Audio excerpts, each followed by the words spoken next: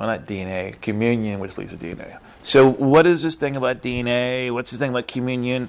What's this thing about what I said earlier about being transfigured and changed, right?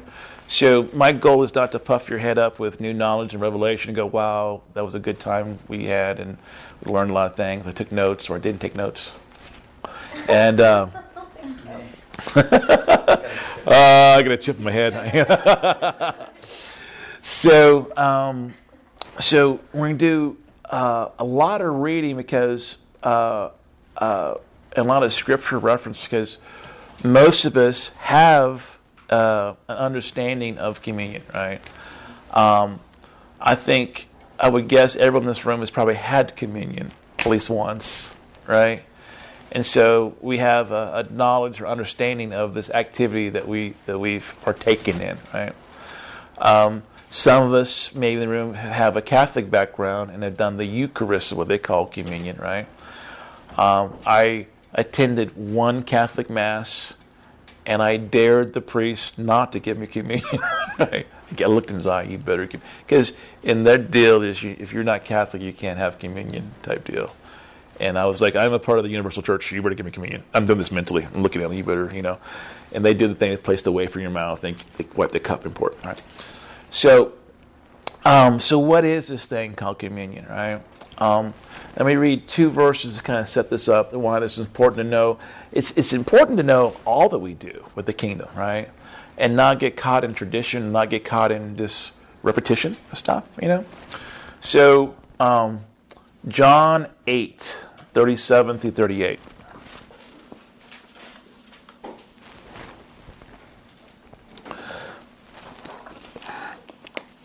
I'll be reading, from Amplified, mostly. So Jesus says, "Yes, I know that you are Abraham's offspring, yet you plan to kill me, because my word has no entrance, makes no progress, does not find any place in you." Okay? "I tell the things which I have seen and learned at my Father's side, and your actions also reflect what you have heard and learned from your father." Okay? And so I'm trying to, most of the messages will somehow tie about relationship. Jesus says, I'm telling you things that I have heard and learned from my relationship with the Father. Okay? And that's pretty cool. Yeah, good. He says, you are speaking from your relationship with your Father. Small f, right? And, later on he talks about, calls them vipers and stuff.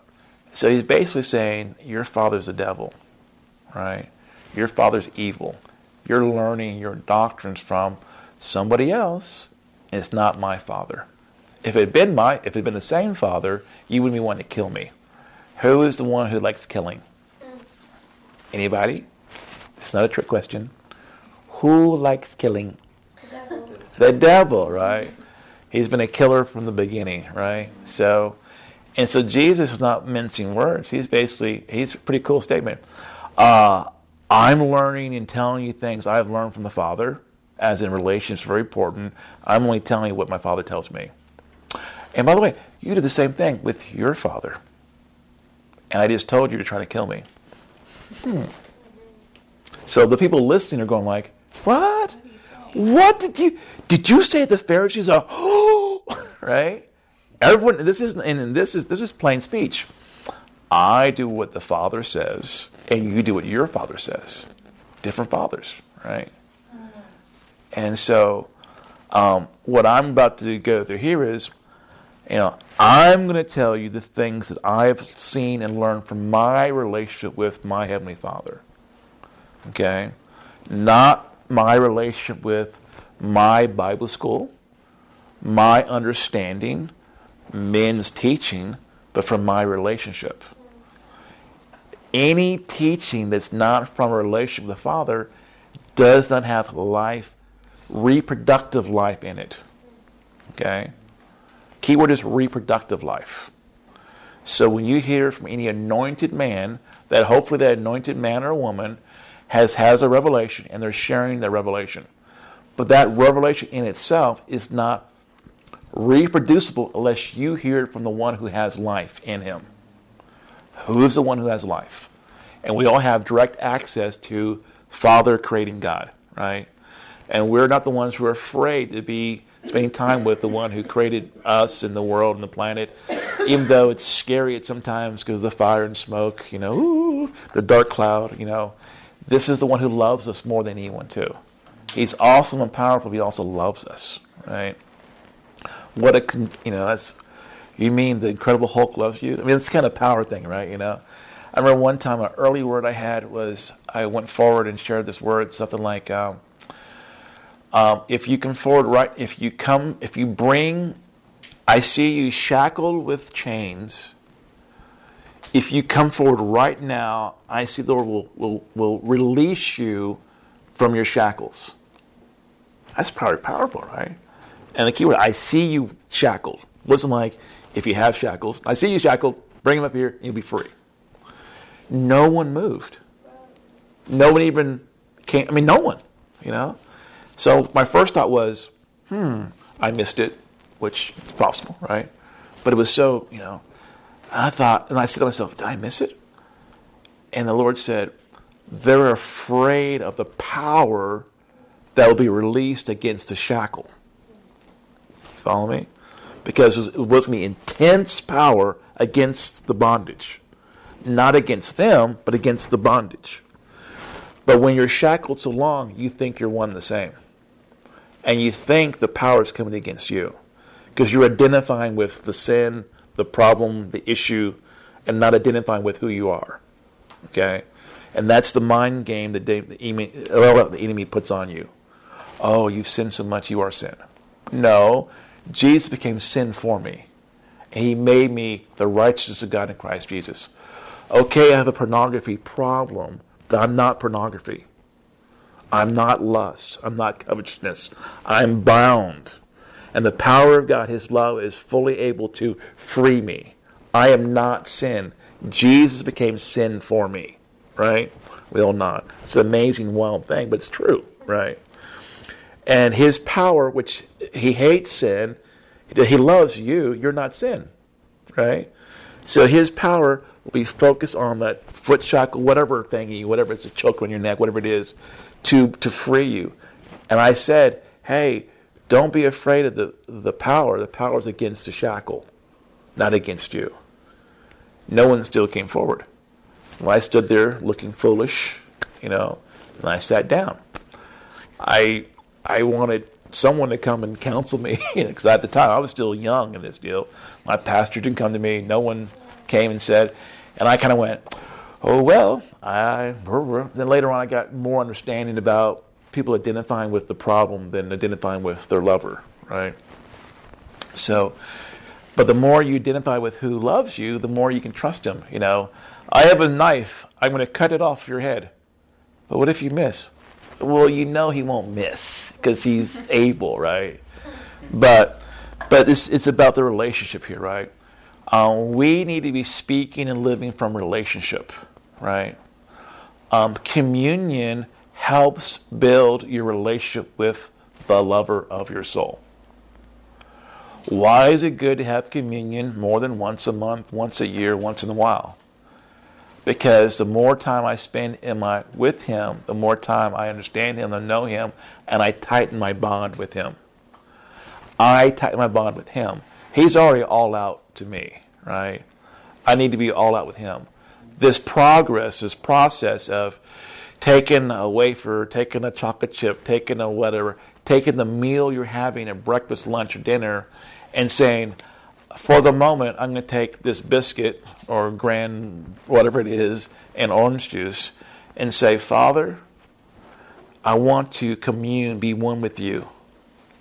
I need to be different. We're talking about 45 seconds maybe can change your world forever. But we don't want to invest 45 seconds. We don't want to trade in on that, right? Because we don't know what it is. We are thinking, my word has no entrance, makes no progress, does not find any place in you. You don't believe my word. That's why we're talking about communion, right? That's why we're going to go, what do I think communion is? Why do I think I'll do it when they bring the plastic? It's not real communion unless it's in a plastic cup. The first time I saw the unified one with the wafers on top, oh, wait a minute here. Mark of the beast, it was like, we can't do that, I'm used to the wafer, the little cube thing. It's got a little tan on it, It's about chiclet size, And then when I went to a church where they do wine only, I almost spit it out because I was used to grape juice only, right? And then you go, well, I'm free, I can do wine. I'm like, I'm not sure. I want the one that Jesus did, And then you're like, so we're freaking out, right? Yeah, which one is it? And then the ones that are not labeled. Is this the wine or the grape juice? Am I sinning by drinking alcohol? I tried to do the right thing. He made me sin, There's no grape juice left. I thought the clear one was the grape. I don't know. I'm not going to do it, right? I mean, you get all weirded out, right? Because we don't know what it is, right? We go through the routine. Or we go, is this Communion Sunday? I haven't discerned the body correctly. What does that mean? Right? So I better skip because I don't discern it is, and I better let it go. I'll pass. You pass. Have you ever passed on communion? I've done it. I mean, I did it because I was like really confused in the sin I was engaged in, and I had not come to a place of repentance. And I'd heard one story about someone who feels he died during communion, so I wasn't going to play the game. Just in case you can die for not discerning, I'm going to let this one go. I felt really guilty by not letting it go because I'd never let it go before, but I didn't want to die either, just in case, so because I was not discerning the body correctly. So I just let it go. I actually said, I got to leave now. I thought, ooh, I am that bad that I'm leaving because of communion. This is true. Anyway, so we get this here about how important it is for that relationship with the Father. You can settle for a secondary deal, right? But that's like anyone who's married saying, honey, I don't want you to kiss me. I want one of your friends to give me a hug. That will satisfy it. You can't get kids that way from a hug from a friend, right? But we do that at church. Pastor, I want to hear from you and not from him. All right? So why are we bearing fruit? Because we're not receiving the life, right? Is this still okay, you guys? It's good. I mean, it's hurting me. I'm like going, Okay. Yeah. I mean, it's so simple, but we get so lazy, and we let the pastor, leader, whatever, have all the fun, right? And we think we're okay, or other people say, you got to do work. I don't want to do work. I want to just enjoy the fruits of your labor. And we think it's okay. And it's okay when we talk to our friends who are not doing work either. How are you doing? I'm doing good. Do you hear that tape? Oh, yeah. Whoa. Did you not? Was that not awesome? Oh, that was awesome. That guy named New Mystic was amazing. Wow. Can I get his book? Oh, it's amazing. You're passing the book around. We're all in agreement. It's amazing. And you've done no work at all, right? You haven't looked at the references. Have you ever got a book and actually checked the references and found wrong ones? I have, because I was anal and looking for wrong, But we're supposed to be more Berean about this thing, right? It needs to be, I need to receive life from him and not from them. They're not given life. Now, they are producing a level of life, but not that you can live off of. Okay? You're just living, it's kind of the daily minimum requirement. Who wants just enough to get by? Let all the church members say amen. Because that's what you do. That's all you're doing. You're just getting by. Or aren't you changing the world? I don't have enough energy to change the world. My diet consists of, a Sunday meeting and 5 tapes. I meditate, That's not healthy, right? It's, why aren't you mighty in God? I am mighty in God. According to who? Well, that person. Stop comparing yourself to people, right? You need to be comparing yourself to how he sees you, right? I mean, it's easy to compare yourself to yourself or compare yourself to Aaron, Well, Aaron's special. She's got a godly mother. You know my mom, and it's just not going to happen, So we make excuses, and then we hate Aaron and her mom, right? Because the godliness and the stuff, and then we blame God. Why didn't you give me Aaron's mom? You could have done that, and I'd be further along, And we start coveting moms, right? We start coveting churches, right? Instead of working, So, instead of doing the work, we cheat. All right. Okay, lick your wounds. Okay. Matthew 15. Let's go. If we haven't got the communion yet, we're getting to the problems with, right? So the first part was, Jesus says, I only tell you what I get out of a relationship, right? So we should be only doing what we get out of a relationship with our Father. A lot of us aren't doing anything because we don't have a relationship. Oh, I'm sorry. Matthew 15, verse 6. Let me turn there too. Matthew. That's from the first books in the New Testament.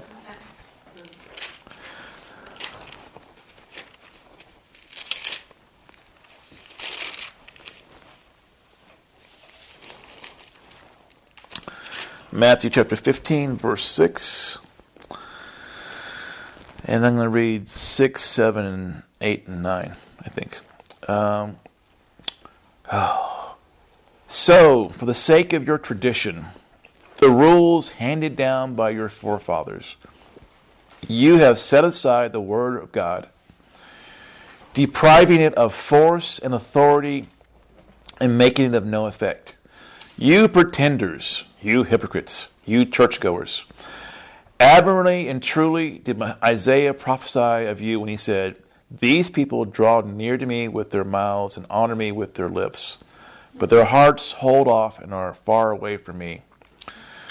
Uselessly do they worship me, for they teach as doctrines the commands of men. So what I'm trying to get to is the communion most of us are doing is really a commandment of people and not a revelation we have individually received from the Father. Okay? And this says that the tradition of men, which is the same thing, there's no power in it. So we're taking communion, but the communion we're taking, there's no power because we have no revelation behind it. Right? We have faith in the communion that is not from the Father, it's from people. And our ignorance or lack of understanding is just adding to a tradition. We go through the motions, right? And we say, I did it. I do it once a week, once a month, once whenever they do it, once whenever the conditions are right, the moon and the solstice and stuff is in place. I do communion. Then we get even weirded out when we hear about people who do, who's the dude now? The breatharian dude? Kirby? You know what I'm talking about? There's a dude that ran a marathon off of communion. Trained, only thing he ate was communion. Wow. Did the marathon, still did communion. So his only input was communion. Not a loaf of bread and a jug of wine. A little bit of bread and a little bit of something. For how long, do you know? Months. And ran a full marathon and did well. And not just like, I'm like going, now my faith for communion is not quite there. My faith's increased, right? And we're going to get to that. But his revelation of communion is not the revelation that we have, right? That's wild. I first read that, I thought, New Ager. But then I found out, dude, he only eats when he wants to. Not when he needs to. So his wants and needs are not. He's not driven by I must eat. I heard that he said I only eat when I want to indulge. I'm thinking I indulge all the time. I indulged last night. Indulged. He has a whole different understanding of communion, and there's people over time who have a understanding of communion too. There was a lady who did years of only having a little bit of bread and wine. Wow. Years, not days, not weeks, years. She actually believes there's life in him. And she walked in that. And this guy who's alive and well is doing the same thing. And I'm like going, what is that? Now I'm challenged, personally. So a year ago when I have a friend that she does communion like eight or so more times a day. First time she did, I thought, you're a weirdo. Why are you doing it? I thought communion was what I'm used to. Communion, same kind of idea as you guys got. What? Why would you do that? I'm thinking she's pulling out a little cup and doing this, and I'm thinking, why would you do that? She didn't tell me why. She says, that's what I do. And so you can find different history books of people in the church who have a revelation of communion that's not your current revelation of communion. Okay? And I'm going to try to get to that, but the point I'm trying to say is we all need to have a revelation of what the Father wants us to do and not take anything for granted. Not take worship for granted, not take communion for granted, not take the term church for granted, not take the word fellowship for granted, not take singing for granted, speaking tongues for granted, any of these things. Just because someone told you to do it, why do you do it? Some of you go to church because everyone goes to church. If you go to church for that reason, that's not God. That's called peer pressure. That's called following the crowd. That sacrifice is not pleasing to God. But I was told if I don't go to church, then da-da-da-da-da. I'm forsaking the assembly of the brethren. Scripture, right? But that's not true. So what are the traditions we live with, right? That we need to remove that tradition and walk in the life and power, right? Don't get paranoid and weird. All laws or tradition, don't do that one, right? Go, okay, wait a minute, check here. I have a relationship with the Father. We have an open door policy. I can talk to him about anything. Father, I don't understand what that guy was saying. What is this for me? Right? I really want to know. I want to hear from you. Right? Some people don't think God speaks because they were taught God doesn't speak. They were taught that you can't see God face to face or you'll die. Right? I was taught that. Right? I was taught that unless you were holy, you couldn't be in his presence. You'd die. Right? So why would I pursue his presence if I'm going to die? Right? You don't, because you don't want to go, and the movies don't help, you get poofed. All right. Was I reading something? So, Matthew, pretenders, draw near. Yeah. So, there's the what we must do, what we can do, and what we need to undo. Okay? And those first section of verses are more about, okay, let's be open to if the Father highlights something we need to undo. Do I need to undo my current understanding of this thing called communion? Right? That's just a question mark. I'm not saying yes. I'm just saying I'm open if the Father says, let's relook at this. In this teaching, we are relooking at this because we don't want to get caught in traditions because they're powerless, right? We don't want to work. We don't want to do anything which makes God's word, which we know is powerful, to be powerless, right? We're good there, right? So I'm not going to twist your arms. You're all in for no tradition and nothing to make the word of God powerless. Give me some nods. Yes. I see someone sleeping, and I nod. Okay, good. So that's our goal. So I want us to look at the current set of scriptures that we've all been taught on communion. And then I'm going to try my best not to bash anybody about this. And inside your heart, don't do like many of us have done with denominations. We were in a denomination that said God is this box, and we were in it for a long time. We find out the truth. We leave that box called the denomination, and we come over here to a level of freedom, and then we talk bad about the denomination. That's not healthy. Okay? It's normal, but not healthy. Okay? So as we get more light on communion, do not bash anyone who taught you anything else about communion. Okay? Just go, oh my gosh, the Father loves me, and He's telling me something new. Yay, and I'm just going to do that. But don't get into like, I cannot believe they, or I used to. I can't believe I still do. I do, Don't do that. Just going to go, wow, I need revelation of that. Illumine this to me. Father, help me make this part of our relationship, right? 1 Corinthians chapter 10.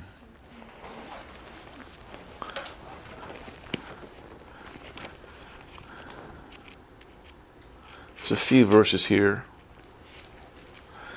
And many of the epistles, or letters in the Bible, a lot of them were questions to Paul, and Paul was answering back some questions, right? 1 Corinthians chapter 10, let's start 15. I am speaking as to intelligent, sensible men. Think over and make up your minds for yourselves about what I say. I appeal to your reason and your discernment in these matters.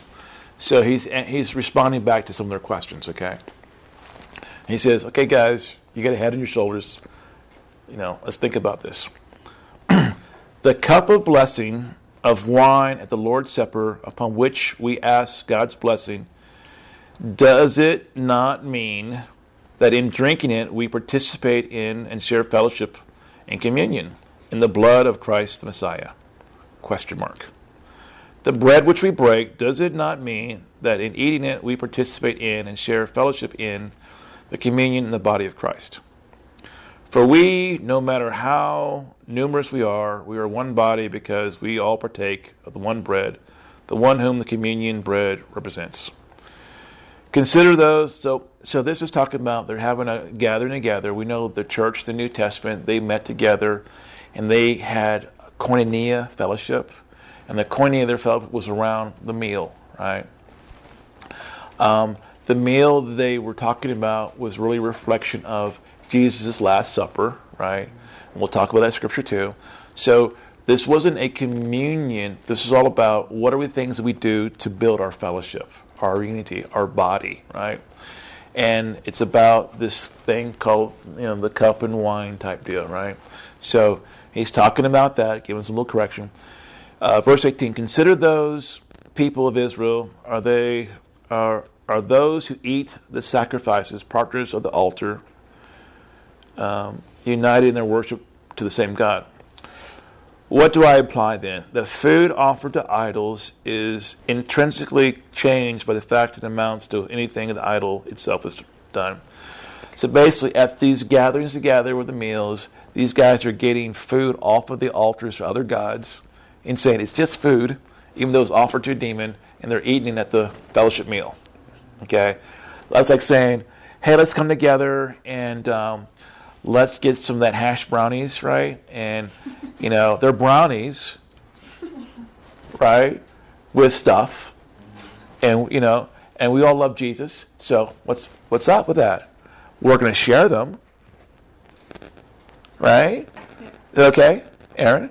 No. Why? Because they're wheat in them. There we go. Thank you. And so that's the common deal, right? But they were like, it's just food, and it's available, right? It's okay. It's been offered to demons, right? So why are you offering something? And sort of like, so Paul's like, why are you guys doing that? It's stupid. Common sense. Food for demons. Why would you eat it? It's not for you. Go spend an extra few dollars and go buy the food. Well, it's not dollars, but dinar or whatever the money is. Let's go on. No, I'm suggesting that when the pagans sacrifice, they offer, in effect, to demons. I do not want you to fellowship and be partners with spirits by eating at their feast. Okay? guys, this meal, fellowship, is important, so the food's for demons, don't eat it, right? Common sense. And don't call it the fellowship meal because there's wine there, right? You got the good thing, it's a mixture. You got probably sacred wine, and now you get food offered to idols, right? Don't say, it's our fellowship meal. And we prayed over it. We blessed it. We blessed the hash brownies. We sanctified them. That's what they're doing. Well, it was going to demons, but now it's going to us. He's saying don't do that, right? This was words about the communion meal. It's a communion meal, fellowship meal. It's not communion, right? But people talk about communion off this verses here.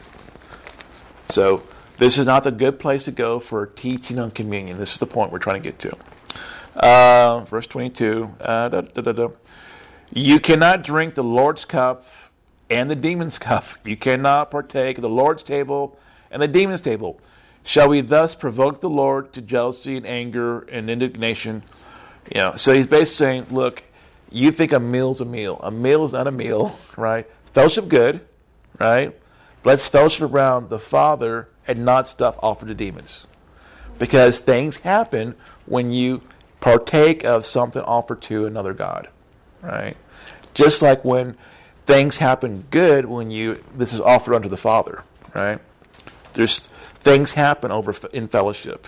So you want to make sure you're in union with the right one and not with the wrong one. There's consequences. It's always saying. But people have used these sections of Scripture to talk about this thing here called communion with the Father. And communion we're talking about is about, again, building your relationship with Him, right? So it's all about relationship with Him. We're good? There wasn't a big jump there. It was kind of a little one. None of you have been partaking in demonic food. I'm looking in your eyes. I'm checking back there. I'm checking on the tape. Okay, good. So that's probably CC? Okay, good. Just made sure. All righty. 1 Corinthians chapter 11.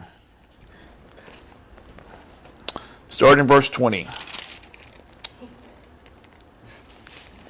Now, when someone goes to these verses and starts praying over communion, don't get up and slap them. So when you gather for your meetings, it is not the supper instituted by the Lord that you eat. For in eating, each one hurries to get his own supper first, not waiting for the poor, and the one goes hungry while another gets drunk. Okay, so they're gathering to the meal. Instead of having a sip of the communion deal, they're guzzling, right? They're not partaking in the communion meal as it was meant. And again, it's a meal for unity, not the communion with fellowship with the Father, right?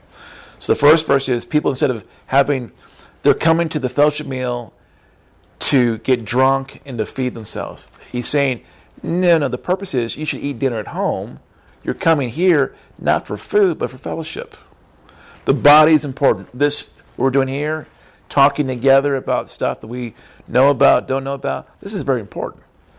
But what if, some people went in the kitchen and they started, ordering pizza and having a food feast there and gaining 200 pounds while you could be meeting each other and talking about spiritual things. Well, we were fellowshipping. No, you were throwing down pizza in the back room. Don't call it fellowship. That's pigging out, right? It's okay, but don't call it, we've come to the Father's table to partake with one another. No, you've come to get drunk and eat. It's a difference, right? So we keep going. 22. What? Do you not have houses in which to eat and drink? Or do you despise the church of God and mean to show contempt for it while you humiliate those who are poor and have no homes and have brought no food? What shall I say to you? Shall I commend you to this? No. Now he says this, for I have received from the Lord Himself, which I pass on to you now. Again, he's saying, for my relationship with the Father, is this just like what Jesus said? What I tell you now is what I've learned from your side. So Paul said the same thing. I got this from my relationship, from Revelation. Okay, that the Lord Jesus, on the night when He was delivered up, and while He was betrayed, was in the progress, took bread. How many people have heard this opening up to communion? It's not about communion, it's about Passover, right? But we, Gentile Westerners, It's bread and blood. What's the communion? Okay, it's Passover meal, right? And so it's good to have an understanding of the Jewish good things, right? All the holy days are good. You know, I go to a Passover meal deal every year in D.C. It's the only thing in Washington, D.C. that's truly open to every church. It's really wide open with no agenda. And so anyway, so it's pretty cool. But it's the Passover meal. It's not a fellowship meal. It's a holy day. And so Jesus, before he went to the cross, participated in Passover, not just the last meal or the Last Supper. We got a picture called the Last Supper, right? Mm-hmm. You know, Last Supper. We now have the tradition of inmates get a Last Supper, right? We have the tradition in the churches that we're gonna continue this till the Father returns. This is Passover. He wants us to continue in keeping the feast and have fellowship because the body is important, but this is not communion. Okay. So, verse 24, and when he has given thanks, he broke it and said, "Take ye, eat. This is my body, which is broken for you. Do this in remembrance of me." Right? It's Passover, not communion. Similarly, when supper was ended, he took the cup and said, "This is the cup of my new covenant, ratified and established in my blood. Do this as often as you drink it, to call me affectionately to remembrance. For every time you eat this bread and drink this cup, you are representing and signifying and proclaiming the fact of the Lord's death until he comes again. So then, whoever eats the bread or drinks the cup of the Lord in a way that is unworthy of him will be guilty of profaning and sinning against the body and blood of the Lord. Let a man thoroughly examine himself, and only when he is done so should he eat the bread and drink of the cup. For anyone who eats and drinks without discriminating and recognizing with due appearance that eats and drinks a sentence upon himself." Okay, so Paul is saying, hey, look, he's given a revelation of what happened on the Passover meal when Jesus was there, right? He's saying that the Father gave him, we only have revelation from the Father, right? Again, relationship, right? Peter, where'd you get that? Blessed are you, Peter, son of Bar-Jonah. Flesh and blood has not revealed this to you, but our Father who is in heaven has revealed this to you. Relationship, right? Paul, relationship says, this is what happened that night. I wasn't there, but the Father told me, right? During the Passover meal, he's talking the Passover meal. This is all that happened. When you now have meals together as a body, in fellowship, realize that you can come in unity with the body, the universal body of Christ, through a meal. You can do that through the whatever you have there sharing together. And we know not stuff offered to demons, right? But during our time together, we're building one another up, just like what happens every year during the Passover meal. Yay, that's good, right? So this is teaching about koinonia, or fellowship meals, and gathering together, which would happen when they go house to house. So this meal of fellowship could happen weekly, could happen daily, right? But this is not the communion. Okay? Where does Jesus teach about communion? Okay? I believe he only teaches about communion in John chapter 6. Okay? And all that we've read so far is about the Passover. So before we go to John 6, let's go to Luke 22. And this is when they had the Passover. And it'll be remarkable that Paul, who was not there, is talking about what happened when Jesus was there. Right? Paul and Jesus were not alive at the same time. My daughter didn't know that. I was like, "What, honey? Don't embarrass me." Of course, now Jesus did show up as a ball of light and scared Paul, and scared him so much, changed his name from Saul to Paul, right? So Luke chapter 22, verse 8. And so Jesus sent Peter and John saying, "Go and prepare for us the Passover meal," right? So that we may eat it. they said to him, where do we want to prepare it? So they go find and prepare it. We skip to verse 13. And when they went and found it, just as he had said, they made ready the Passover supper. When the hour came, Jesus reclined at the table, the apostles with him, and he said to them, I have earnestly and intensely desired to eat this Passover with you before I suffer. For I say to you, I shall eat it no more until it is fulfilled in the kingdom of God. So what Jesus can talk about is he's fulfilling this feast, the Passover. And so we know if you follow the Hebraic calendar, there's 3 holy days, right? And Passover is one. And the cool thing about the calendar is Jesus, before he's crucified, he fulfills what was prophesied for him for hundreds of years, right? At this Passover meal. And people still, all the Jews who don't know Jesus' past, celebrate this Passover not knowing that Jesus fulfilled the Passover. He's the Passover lamb. During the Passover meal, you have lamb, right? You have the sacrificial lamb. Jesus was the lamb slain before the foundation of the world. The Passover is to remind you of what Jesus has done for you. That's the Passover. The Passover is to remind you of coming out of Egypt, right? That's what Passover is about. So every time you celebrate your freedom deliverance, that's a good thing.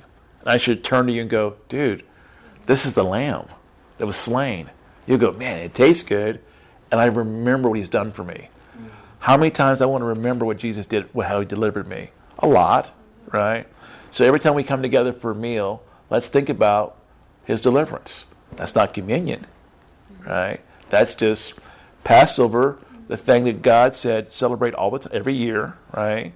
Great meal. If you have Passover on the day and have meals all the time, it's a good thing to know what you were delivered from, right? It's a good thing to know there was a lamb slain for you. Not saying you have to have lamb every meal, but if it helps you remember what he's done for you, great, right? Communion, what we're going to talk about here in a second, is about your now relationship. The relationship that Jesus only talks about in John chapter 6. Okay? And so when I first started thinking about this, I'm thinking like, I have decades of these prayers said over me. Decades of prayers I agreed with that are not right. Okay? And it clearly says what Jesus says about communion, and clearly says what he talks about Passover. Okay? I could tip my little ears and my fingers to my ears and go, no, it's communion. It clearly says the Passover meal. And we clearly understand what Passover is a annual feast in reference to the Jews coming out of Egypt. When he celebrates this one, he's saying like, I'm taking you out of Egypt. I'm taking you out of darkness because I'm going to be slain. I am the lamb. You know, the lamb that was slain to get you out of Egypt got the spirit of death off of you. I'm now going to get death so you can live eternal life. Big difference, right? So we need this revelation, but not in substitute for the new revelation of communion. Communion, being one with him. We are now in Christ Jesus. This reminds you that we were one spirit, right? He made you a new creation in Christ Jesus.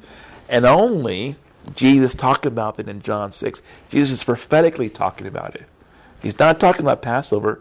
All the Jews reading who were at John chapter 6, all his disciples, didn't go, is he talking about Passover? They didn't say that because Passover was the day. Everyone knew the whole holidays. You had to leave where you're at, go to Israel and have the meal, right? So when he's with all his disciples, and we're going to turn there now. Let's go to, did I read that? No. Go to John chapter 6. Now, I'm going to tell you now, you're going to have to read this, I don't know, probably a couple hundred times because you don't believe it. I barely believe this, and this was slapped on me last night, right? Aaron asked me to teach some communion last week or something like that. And I think I got this down, you know. And I'm going over last night going, I don't believe it either. You know? Well, it's not that I don't believe John 6 when you read it, but what I was giving same value to all that I've done before, right? When I participate in communion, and there's a church I go to that has communion every Sunday, when I participate with a Passover communion, right, When I participate with pastoral communion and don't do my own prayer, I'm going under tradition. What does tradition do? It makes the Word of God unaffected in my life. Yeah. Right? So every time I go to what I know is not correct, I make the Word of God of no effect in me. I don't need that. I need all the power I can get, right? And so I'm not saying, on this Sunday, you stand up and go, whoa, hold on, guy up front. Put that cup down. Walk away from the cup. Walk away. You want 1 Corinthians on us. Okay, you're quoting from 1 Corinthians, a little deviation off of that. No, right? You can't do that. Well, maybe you can, but I'm not saying do that, right? Find the man who told you this teaching, So what do, right? You need to go, whoa, okay, they're praying that, they're talking that, they're teaching that. I have the elements in my hand. At that point, you need to do what's right. You need to do what you've been taught by the Father. Not taught by the man, not taught by past experience, not taught by false doctrine, but taught by what's been taught to you. At that moment, you got to switch. If you go along with it, all you're doing is reinforcing tradition. And what does tradition do? Tradition is set up to kill you. Okay? Tradition takes away life from you. Tradition is eating stale bread. My daughter hates stale bread. And she goes, Dad, the date is close. Honey, it's not stale yet. It's close to it. I'm like, So she's good. So why do we put up with stuff that's stale? Because we're used to it. Why are we used to it? Because we don't speak up. Or we don't have a real revelation because we don't spend time with the Father, who's always wanting to talk to his kids. Why don't we want to spend time with the Father? And there's 1,000 reasons, right? But we can, right? This isn't a, why don't you? This is a, we can, right? He's available. Matter of fact, in a moment, we're going to do it, right? And for some of you, it'll be the very first time you do it correctly, right? That's a trip, right? I mean, wow, right? Or maybe halfway correct, right? But for sure, it's not Passover. And we know what Passover is, right? This is communion. This is being one with him. This is reinforcing our oneness, rebuilding or reinforcing our relationship. All these other things were fellowship with one another, remembering what happened in the past. We are now all a body out of Egypt. We're now coming into the kingdom of light. We. Communion is 1-1-1. Okay? Does everybody get that? Mm-hmm. When you're standing in front of the Father, it's one-on-one. It isn't, I was with this large church in California, and we believe, there's no we on Judgment Day. It's a one-on-one, And he's going to say, what did you do? Well, I was taught, what did you do? That's going to be a weird day. Some people don't know that. Your Honor, I'd like to bring some witnesses. You are the witness. I'd like to bring some supporting. You are the support. But I thought my membership, I tithed, so I thought I'd get a pass. It's one-on-one, right? Am I beating this hard? I am, because this is the only time you've heard this before, So, I got to one time because you've heard it 1,000 times the other stuff, right? And so what that means is after today, you got to go and say, did I hear what I heard? Could this really be true? Can only 7 people in the world know? It's not 7, but there's people that know the truth, right? But if this is foreign at all, or even kind of going, and you're not manifesting fully like that, you're a closet manifester. You hold your manifestation really well. Yeah. It's okay, right? You just kind of You're like going, wow, they're good. She's covered the manifestation, Inside her head spinning around. I'll say, yeah, Wally. Yeah, that's good. Knew that. Loved that. Knew that. So, okay, John 6. Wherever that 6th verse is. Did I tell you where? John 6. I'm in Romans. So I'm in Romans 4. John 6. You guys be in John 6. John 6. This is a horrible church building scriptures. But it's a great ecclesia building scriptures, right? And there's a big difference from the church. Church is that nice place. The ecclesia is a fortress that destroys the works of darkness. What does ecclesia mean? Ecclesia is is a Greek word that Jesus used to talk about the thing he's building. Okay? And the question is that which Jesus said in Matthew that the thing that the gates of hell will not prevail against, does that exist on the planet? And are we a part of it? And if we're not a part of it, what are we doing about it? Right? Are there ecclesias? Are there assemblies that are making legal and judicial legislation? So in the Roman and Greek history books, they have ecclesias, and the Greek word is called out. So it's a called out to the assembly. They go out. So someone knock on the door. Aaron, you're a citizen. There's an ecclesia. You go, all right, the rest of you guys who are not citizens, I've got to go. We have to go make a legislative declaration. We got to make a decision for the city. You would go to the gate of the city. At the gate, all the other citizens who are either born in there or have earned citizenship are now there at the gate. And then someone said, okay, here's the decision we have to make.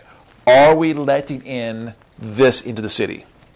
This teaching, this drug, this food, this gang. We vote yes or no. The ecclesia keeps the city. The ecclesia governs what happens, good or bad, over a territory. That's what the gates of hell will not prevail against. Okay? It's not the come and get healed place. The ecclesia is come and rule place. Right? And so the ecclesia would say, we are letting healing come into our city, and we're casting out sickness.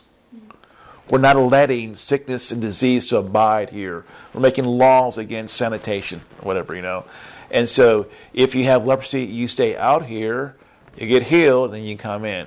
The ecclesia makes decrees and declares a thing, and it happens, right? At the gates. That's what the ecclesia does. The ecclesia takes rules and reigns. And because there is a force coming against it called, not the gate, there's not a big gate coming, right? But the ecclesia goes and attacks, right? The ecclesia appoints warriors to go and take more territory, right? The ecclesia makes strategies, right? On heaven and earth. The ecclesia goes to the council, gets strategy to govern the city and to expand the city, right? The ecclesia goes, we have a problem with abortion. What do? We don't have the mind of God. We go get the mind of God. Then we make a decree. The ecclesia is the governing body over a territory. It's not just a group that hangs out with the same common goals. Our definition of church. Big difference, right? Kind of like intercession. It's a piece of it, right?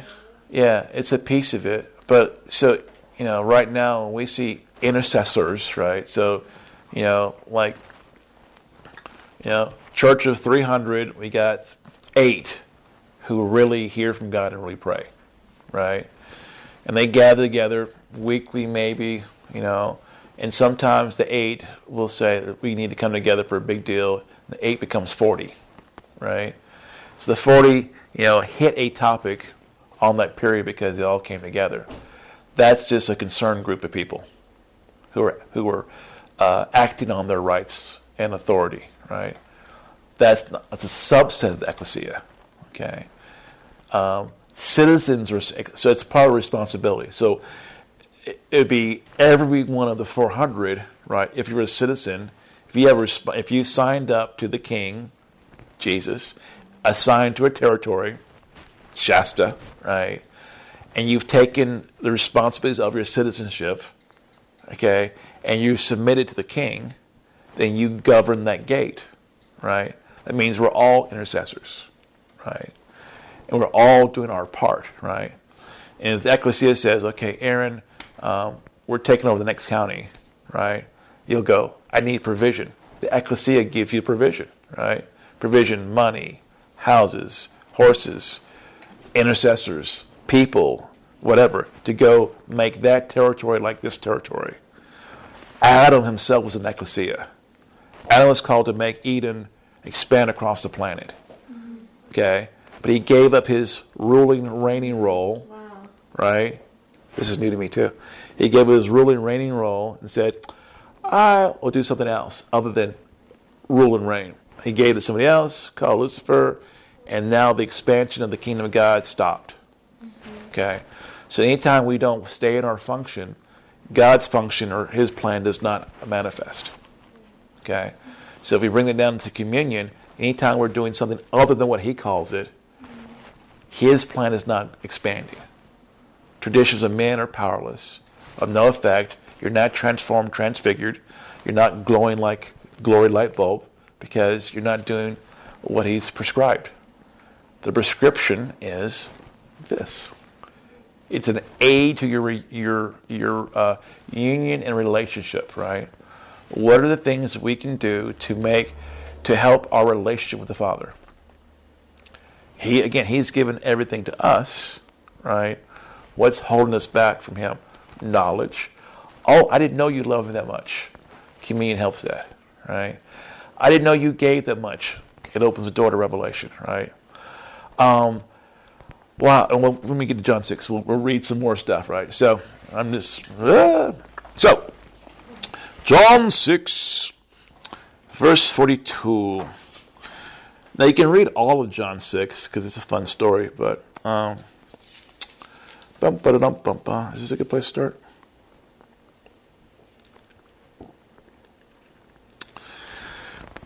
This is where it gets controversial. So there's a bunch of people. There's more than 12 disciples and there's Jesus. And they're all talking, right? Let me skip a little bit. 48. I am the bread of life that gives life. I'm the living bread. Your forefathers ate the manna in the wilderness, and yet they died. But this bread that comes down from heaven, so that anyone may eat of it and never die. So he's not talking about a meal. He's talking about something like manna. His reference is manna the provision was in the wilderness, right? So he's saying, like, I'm that bread. What? No. We read the books. That bread was manna, and that bread was back then. Nope, I am that.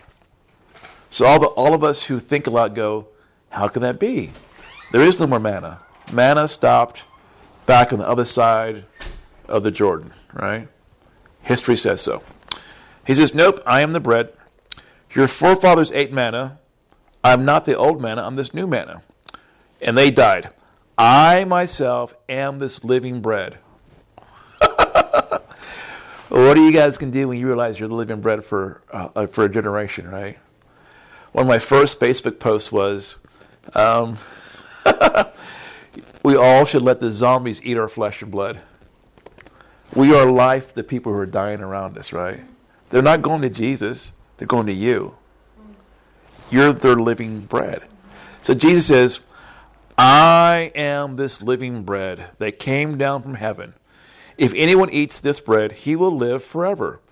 And also the bread that I shall give for the life of the world is my flesh. What a wild statement, right? He stands and says, I'm living bread. What?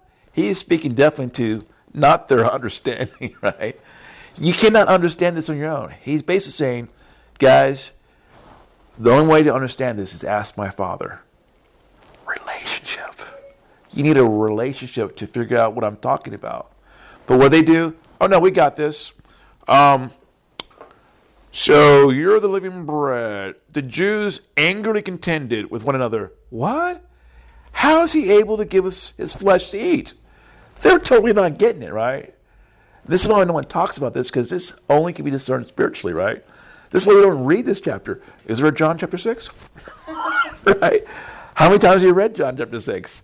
It's kind of a long chapter. It's like 66 verses. Let's skip that one.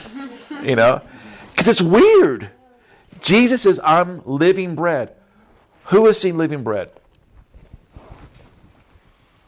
Right? I mean, well, I've seen it because it's yeast. Yeast is living and... Okay. Thank you. Okay, living bread from heaven. I don't know what that means. No one does, right? So the guys who are supposed to have a relationship with the Father, God, and God reveals secrets, God reveals mysteries. If you have a relationship with Him, He'll tell you the secret, right? The mystery.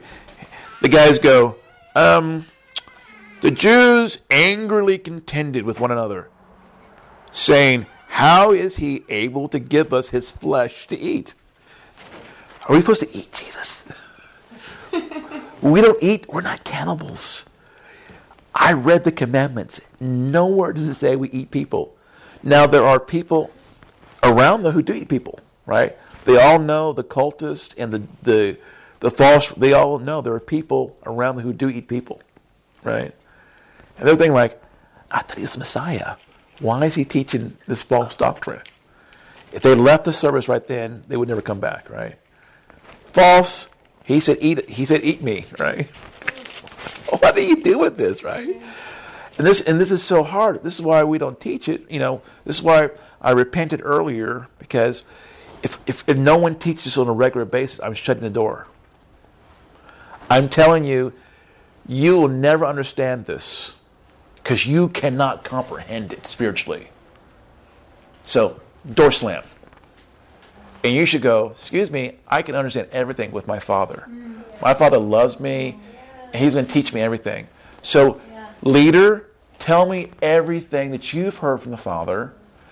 I will take it to the Father, and we'll both grow. But if you keep something from me, either you're saying I'm stupid, and I don't need a relation with the Father, or you're controlling me and make me only eat your bread. Which one is it? That's scary, right? I mean, that's the reality, right? If you're not hearing this taught, this and other mysteries, that's what they're saying. You're not good enough to hear it. You're not capable to hear it. The whole Dark Ages was, you can't read this book. Only we can read the book. And we'll tell you what it says. And then pay me a little bit. I may save your family. Right? And so we're facing another Dark Ages, right? We're facing a time where it is very easy to where a leader, and the finger's pointing at me, a leader can make it where you're dependent upon me. And I force you to make your relationship with me, my tapes, my books, and not the lover of your soul, who can fully satisfy you, who can fully help you. If I'm not continually pointing to the Father, then I'm pointing somewhere, either to me or to a demon. The demon's bad and I am bad.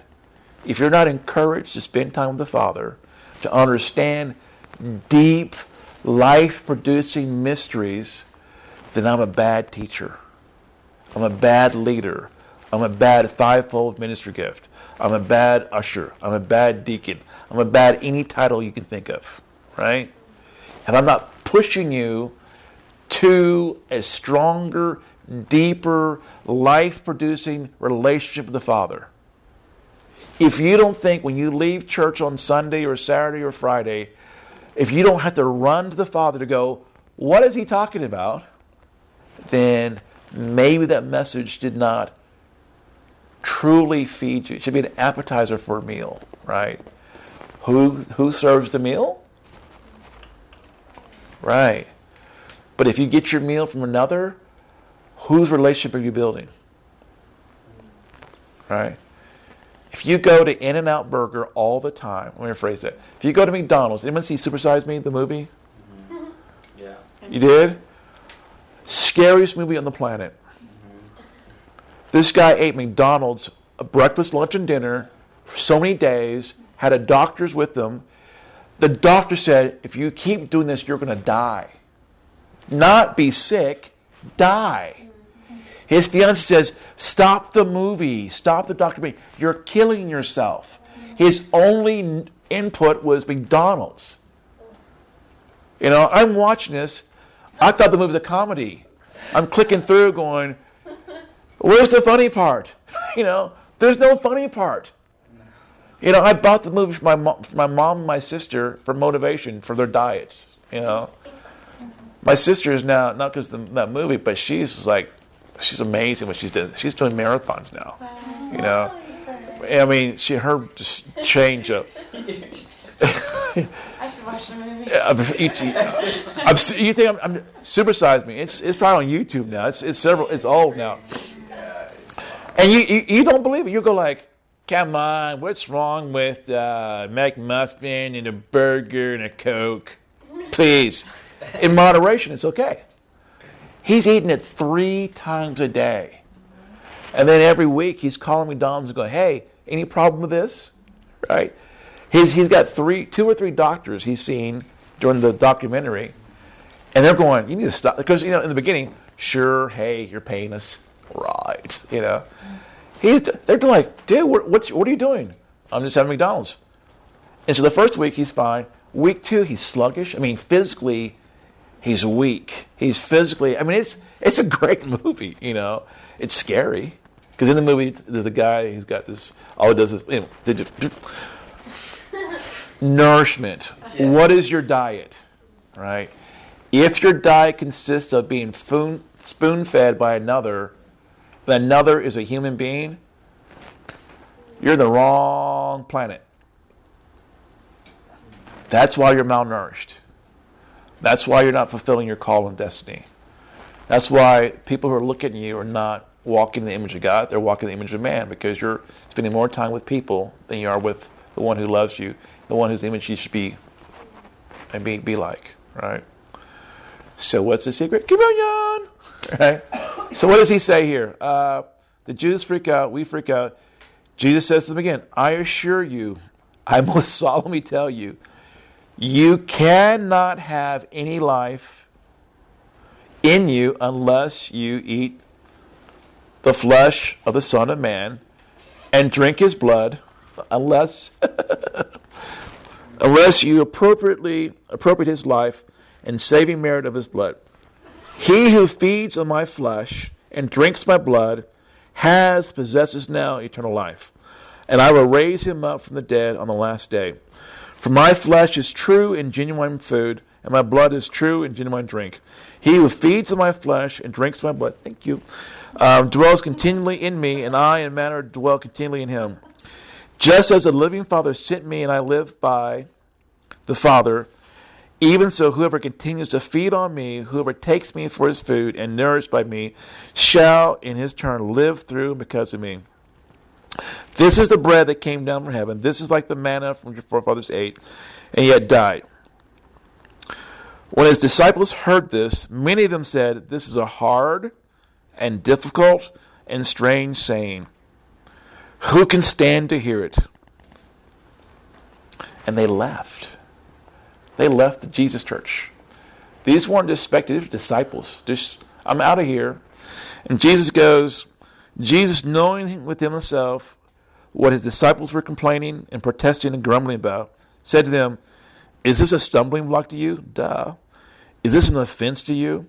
Does this upset and displease and shock and scandalize you? Yeah, we're not going to eat you, you know. And they don't ask, so are you saying I nibble on your arm and suck the blood out of your arm? Right? No one asks that question. They go, hard saying, we're out of here. We refuse to press into relationship. We'd rather stay with our tradition. That's easy to comprehend. I don't have to relate to you. I'd rather relate to a tradition. Okay? And that's what's going on here, in at least in the West. We don't want experience. We want doctrine. Father wants experience. You know, doctrine. I can manipulate doctrine. I can teach all kinds of stuff out here. I'll be following my cult group, and you know, we all I'll be fat, dumb, and demon-possessed, right? But if you're in a relationship, you know, if you have a relationship with the Father, no one can pull you out of his hand because you're hugging. Yeah. Right? But if you're hugging a man or a woman teacher, whoever, they'll take you, they'll dance for you all kind of places. And off the cliff you go. Right? But the Father who is faithful and true and perfect, if you're with him all the time and building a relationship, then he'll take care of you, right? He'll say, where did you go Sunday? Oh, you know, I went to that little place, you know, they call it a church, you know. Why did you go there? What did they say there? Well, they didn't talk much about you. Is that good? Well, you know, but we had fun. You know, got to see everybody. You should have heard that song we did. And a lot of people were healed, right? In your name. Okay, cool. What are they doing to encourage a relation with me? A lot of people were healed, right? There's this new revelation about entering in your kingdom. Oh, so are you not entering in when we hug and dance and talk? Well, it's not the same thing. We get to enter the kingdom. I'm the king. I gave you the kingdom, right? Oh, God, you just don't understand what's going on. We are all understanding a new revelation. Do you want revelation or you want the source of revelation? That's a good one, right? Yeah. That's a really good one. Sort of. Do you want revelation or the source of revelation? What do you choose? Yeah. You know, this is where God says, I will have no gods inside me. I will not have some guy sharing revelation and me. Which do you want? You want me or someone to tell you about me? You know? Communion is all about you and him. Okay? It's not about us. It's a one-on-one thing. Every time you partake of him, you're changed. Okay? But Jesus says, I am life. You must get life from me. There is no other source of life. Okay? Not fellowship, life. You know? So, scandalize, you know. Okay. It is the Spirit who gives life. He is the life giver. The flesh conveys no benefit whatsoever. There's no profit in it. Words that I have been speaking to you are spirit and life. So now he helps them out. Dudes, I'm not telling you to eat my flesh. The guys they're gone. We're not eating his flesh. They're running off, right? So Jesus finally says, okay, I thinned out the herd. My words are spirit and life. So you need to come to me, spirit and life. So I'm thinking like, what's that mean? He's going, if you don't know what it means, ask me. Don't ask your neighbor. Don't ask the Pharisee. Don't ask your leader. Come to me. I'm the source of revelation. I'm not pointing at me. And he's saying, I'm the source. You got to come to me. Don't go to the synagogue. Don't go to the Temple Mount. Don't go there. Come to me. Right? And he's pointing to the Father at all times, right? It's what every leader should be doing too, right? My first book was, a guy reads and goes, you don't mention Jesus in here. I go, true, it's not about Jesus. Well, I have a problem with that. And I thought, did I mess up? I said, God, you read the book. But I had to check my heart. Was I leading people to something that was not leading them to the Father? The seven spirits lead you to the Father. Okay?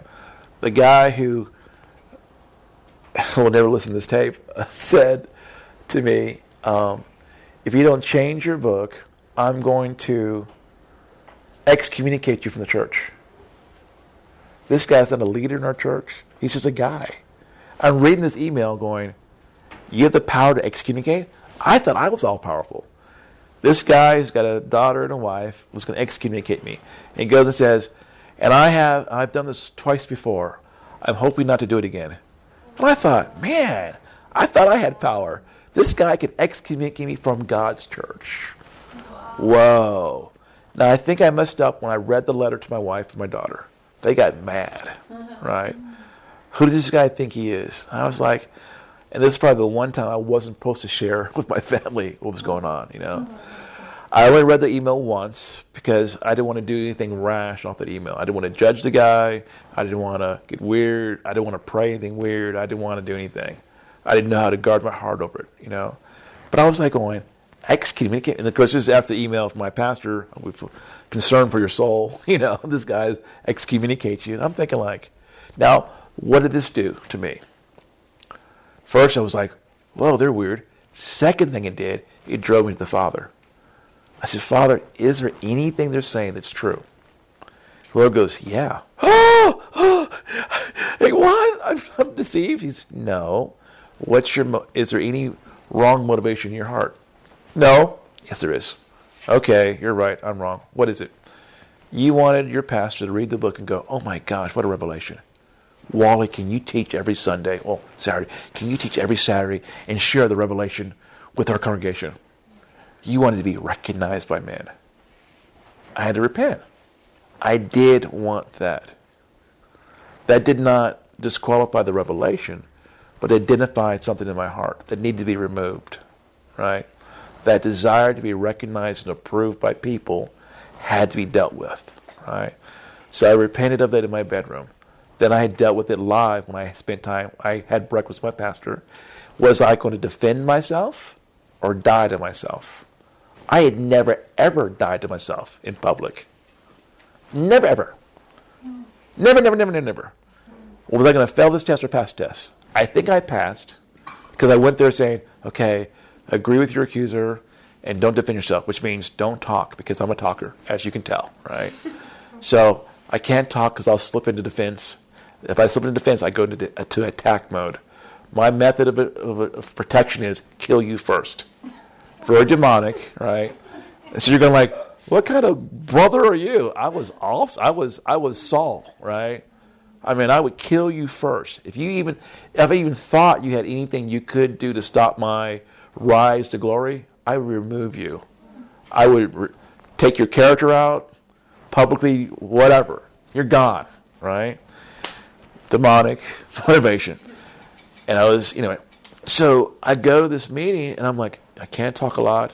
Don't talk a lot. Because I'll mess up. I'll get into defending myself. I'll try to defend my life. But I no longer live. Christ lives in me. Is that true? Or am I just talking a game? And I've got to agree with my accuser. Darn it. Okay, let's do this. And it wasn't as hard as I thought. I passed the test. I was actually happy, which freaked me out. I've got joy because I was identifying with him, right? I'd never done that before. And I never was set up that way, right? I couldn't make the situation up. God took a year and a half to orchestrate it so they could happen, right? So it was an amazing, cool thing. And we all will come to that place of who you're identifying with. You know? Communion is a constant re-identifying with the Father, right? It's one of the only things that does that, right? And you can also, communion, go to the four chambers of your heart, the dance floor of the heart, Y'all should see me in my gown dancing with the Father. It's an amazing thing. It's true. I will put on a gown and dance with the Father. One day I thought, do I have to do this? Now, my first thought is, I love being one with you. If it takes me dancing with you and seeing myself in a bridal gown, I'm okay with that. One day we're dancing, and I had the thought, is this necessary? We stopped dancing. He turned into energy, a purple energy. I turned into a yellowish energy, and we melded as one. He says, "Is this better?" Freaked me out. And I said, "I don't know." I went like that. It was cool, and I'm now better okay with the dress because we went both into energy and became one. It's about oneness, not about how we're looking. It wasn't about my view of dancing with the Father in a dress deal. It's about the unity, right? When we go to the bridal chamber, when I can just lay down next to him and have pillow talk is what I call it. I can whisper in his ear, whispers in my ear. That's an intimate time, right? Those are other ways that you build upon your relationship with the Father, right? Your one-on-one time. Communion just reinforces that, okay? If you're not doing any of that, you're not really, what are you doing to build your relationship? And it's all available to us, okay? So, where are we at? John 6. So, so I believe, and you should check with the Father, that John 6 is the only place in the New Testament that really talks about communion. Because these are Jesus' words, right? And when I pray, when I do communion and renewing my mind to what I believe is the correct way, or His way, I look at verses 54 and 55 and 56. I'll read them again, and we'll start. How do you want to do communion, Aaron? Are they going to grab and dunk it and give them napkins? Grab and dunk, yeah. Okay, so you guys start grabbing and dunking, and we'll get this prayer ready. So, grab and dunk, and come back to your seat. And do you have enough napkins for them to? Yeah, let me grab some. So don't grab and dunk yet. But I'm going to read this to make sure this is the right verses.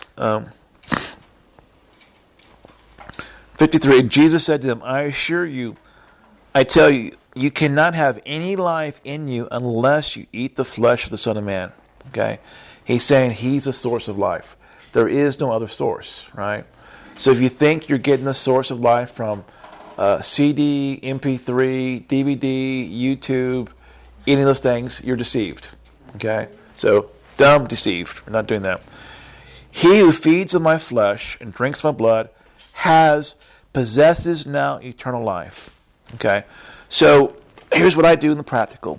I'm holding something called bread, maybe, or a cookie, whatever it is, or on my fork, right? Whatever it is. And I have some drink, whether it's water or juice. And I go, and I look at the flesh, and I go, okay, as often as I do this, when I eat your body and drink your blood, it says here in John 6:54 that I now possess eternal life. I'm not waiting to have eternal life. I now have eternal life. So, Father, I thank you for you've given me a way for me to engage in eternal life right now. And I partake in that right now. I enter into eternal life. And then I got into the place where, wow, I'm exchanging temporary life for eternal life. I'm giving up Chronos time for Kairos time. Wow, I'm now stepping out of time and going into eternity. All of it from eating your flesh and blood. And then in the beginning, I have my Bible open to Amplify. It says, he who feeds on my flesh, and I'll read it again. He who feeds, not one time a month, feeds. He who feeds on my flesh and drinks my blood possesses now eternal life. I thank you for eternal life. I'm eating, I'm drinking. I thank you for eternal life filling my body. I thank you for eternal life filling me up and driving out any other life. I thank you, you're my source of life. I think we're now one. And I go to the next verse. For my flesh is true and genuine food. Verse 56. He who feeds on my flesh and drinks my blood dwells continually in me. So, Father, this is where, wow, I'm continually in you, and you're continually in me. If I do this, if I believe that by your words are spirit and life, and this thing, which is a potato chip, I've done potato chips, right? Right? And Pepsi, the sip of Pepsi, because sometimes I'll go in from the refrigerator and do like communion 8 times in a row. Oh, is that loud? Yeah, standing the refrigerator open. My wife goes, are you standing from the refrigerator? Yes, honey, I'm almost done. Okay, and I'll go, eternal life. Eternal life. Right? Because it says, he who feeds on my flesh, drinks my blood, continually feeds. Right? Multiple times. So I'm feeding, right? And so I'll go, okay, wow, as I do this, I know you're abiding in me. So when I put this potato chip on my tongue and follow it down here, I'm partaking in you. Wow. And I'm continually in me, and I'm in you, and you're in me. And this is the proof of that. Because this is not just potato chip and Pepsi. This is life. I'm partaking in life. Thank you for life. right? That's what I do, right? And so I've taken John 6, Bible open, to make it a prayer for me, right?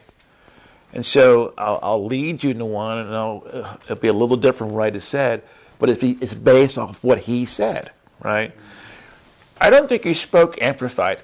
Hello, he didn't speak amplified, but there's something in this deal, right?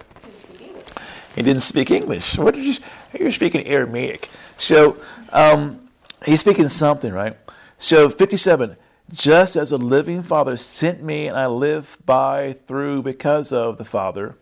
I want to live because of the Father too, right? Whoever continues to feed on me, whoever takes me for his food and is nourished by me, shall live through and because of me. What's up with that? Who's ever told you that? Who's ever told you that you have a way to walk in eternal life now?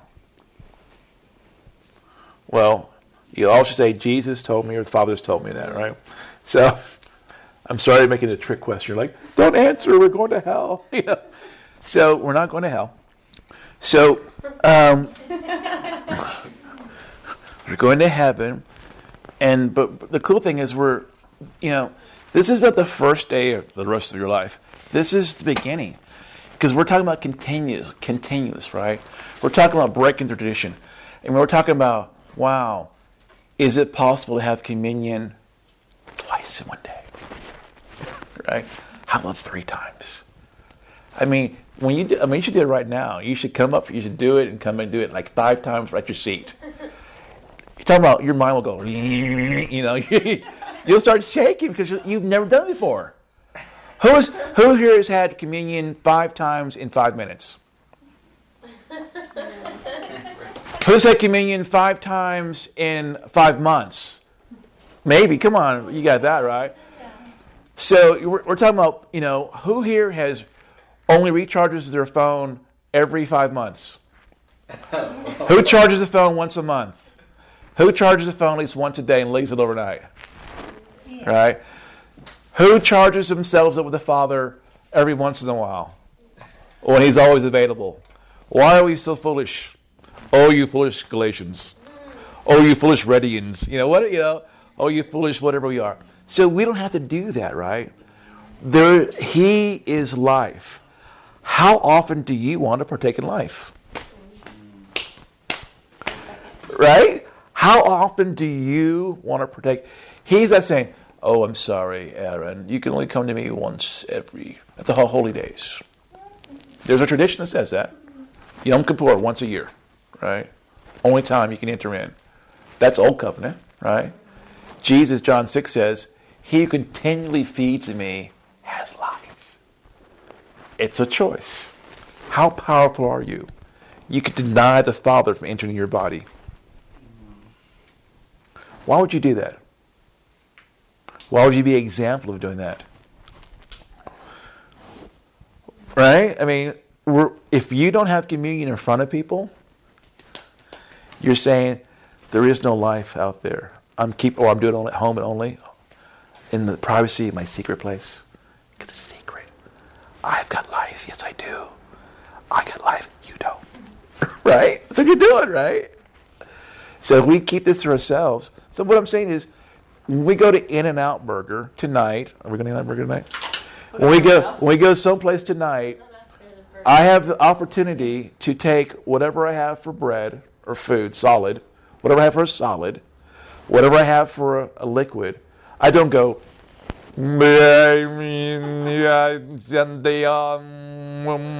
is everyone looking at me in the restaurant? I'm about to do something special and spiritual. That's not glory, right? I could take pizza hand here, Pepsi here, and go, oh, every time I do this, every time I take a solid, every time, and you put it on your tongue, right? Every time I partake in you, I become more like you. And when I drink your blood, I partake in eternal life now. Whoa. Okay, how's the game, right? Then you go, I've got more pizza left. How long did that take, right? Let's practice. Pretend like your napkin is your drink, right? And you go, you don't be religious, right? You got your food, you got this prayer memorized, you got, eternal life, continually feed, okay. I live by faith, okay. I'm going to change my life in less than 20 seconds. Whew, here we go. Father, thank you. Life. When I'm chewing it, I'm imagining life filling me up. That's my faith part. That's how I'm engaging in faith. And I'm like, wow. Now, we did the dunking, right? So now it's two things together, right? It's just like, so now as I'm chewing, I'm meditating on the truth. You said you're my life. You said eternal life starts now. I'm not waiting. Yes. Oh my goodness. I'm in eternity now? What's up with that? I'm in eternity now? So then the food is now in my throat, right? It's going down. When I feel it going down here, right here, I go like, I feel you in me. It's true though, right? He's in me, right? I'm just acknowledging the truth, right? What if you did that 1 minute a day? Who would you be, right? What if you did it every meal, right? What if there's some churches that have a little altar thingy always up there. Yes, they're going to talk about you when you go more than once. Tim, what are you doing, man? Why aren't you saving some Jesus for everybody else? I guess you don't want them like I do. Woo. Right? They're like going, Aaron, and no one's going to say it in public, right? They're going to wait. They're going to like, I think she went 12 times. I think she went 12 times. Why are they counting? Right? So you go 12 times and you're running back and forth. You're now trading up there. They're like, you're going to the altar for communion. They're like, well, what's up with her? So then someone boldly finally catches you, after service. Hey, you got a moment? Yeah. And you're all glowing. You're all glowing. Like, you're like, because you're trading the revelation, and you're trading the communion. You're a different person in one service, right? And they go, you're in the bathroom, you're doing your hair, and you're just like, I'm looking at Jesus. I'm looking at Jesus, right? Who are you looking at in the mirror? So you're becoming, right? You're doing your hair. Someone boldly says, hey, kind of noticed that everything okay? Yeah, it couldn't be better.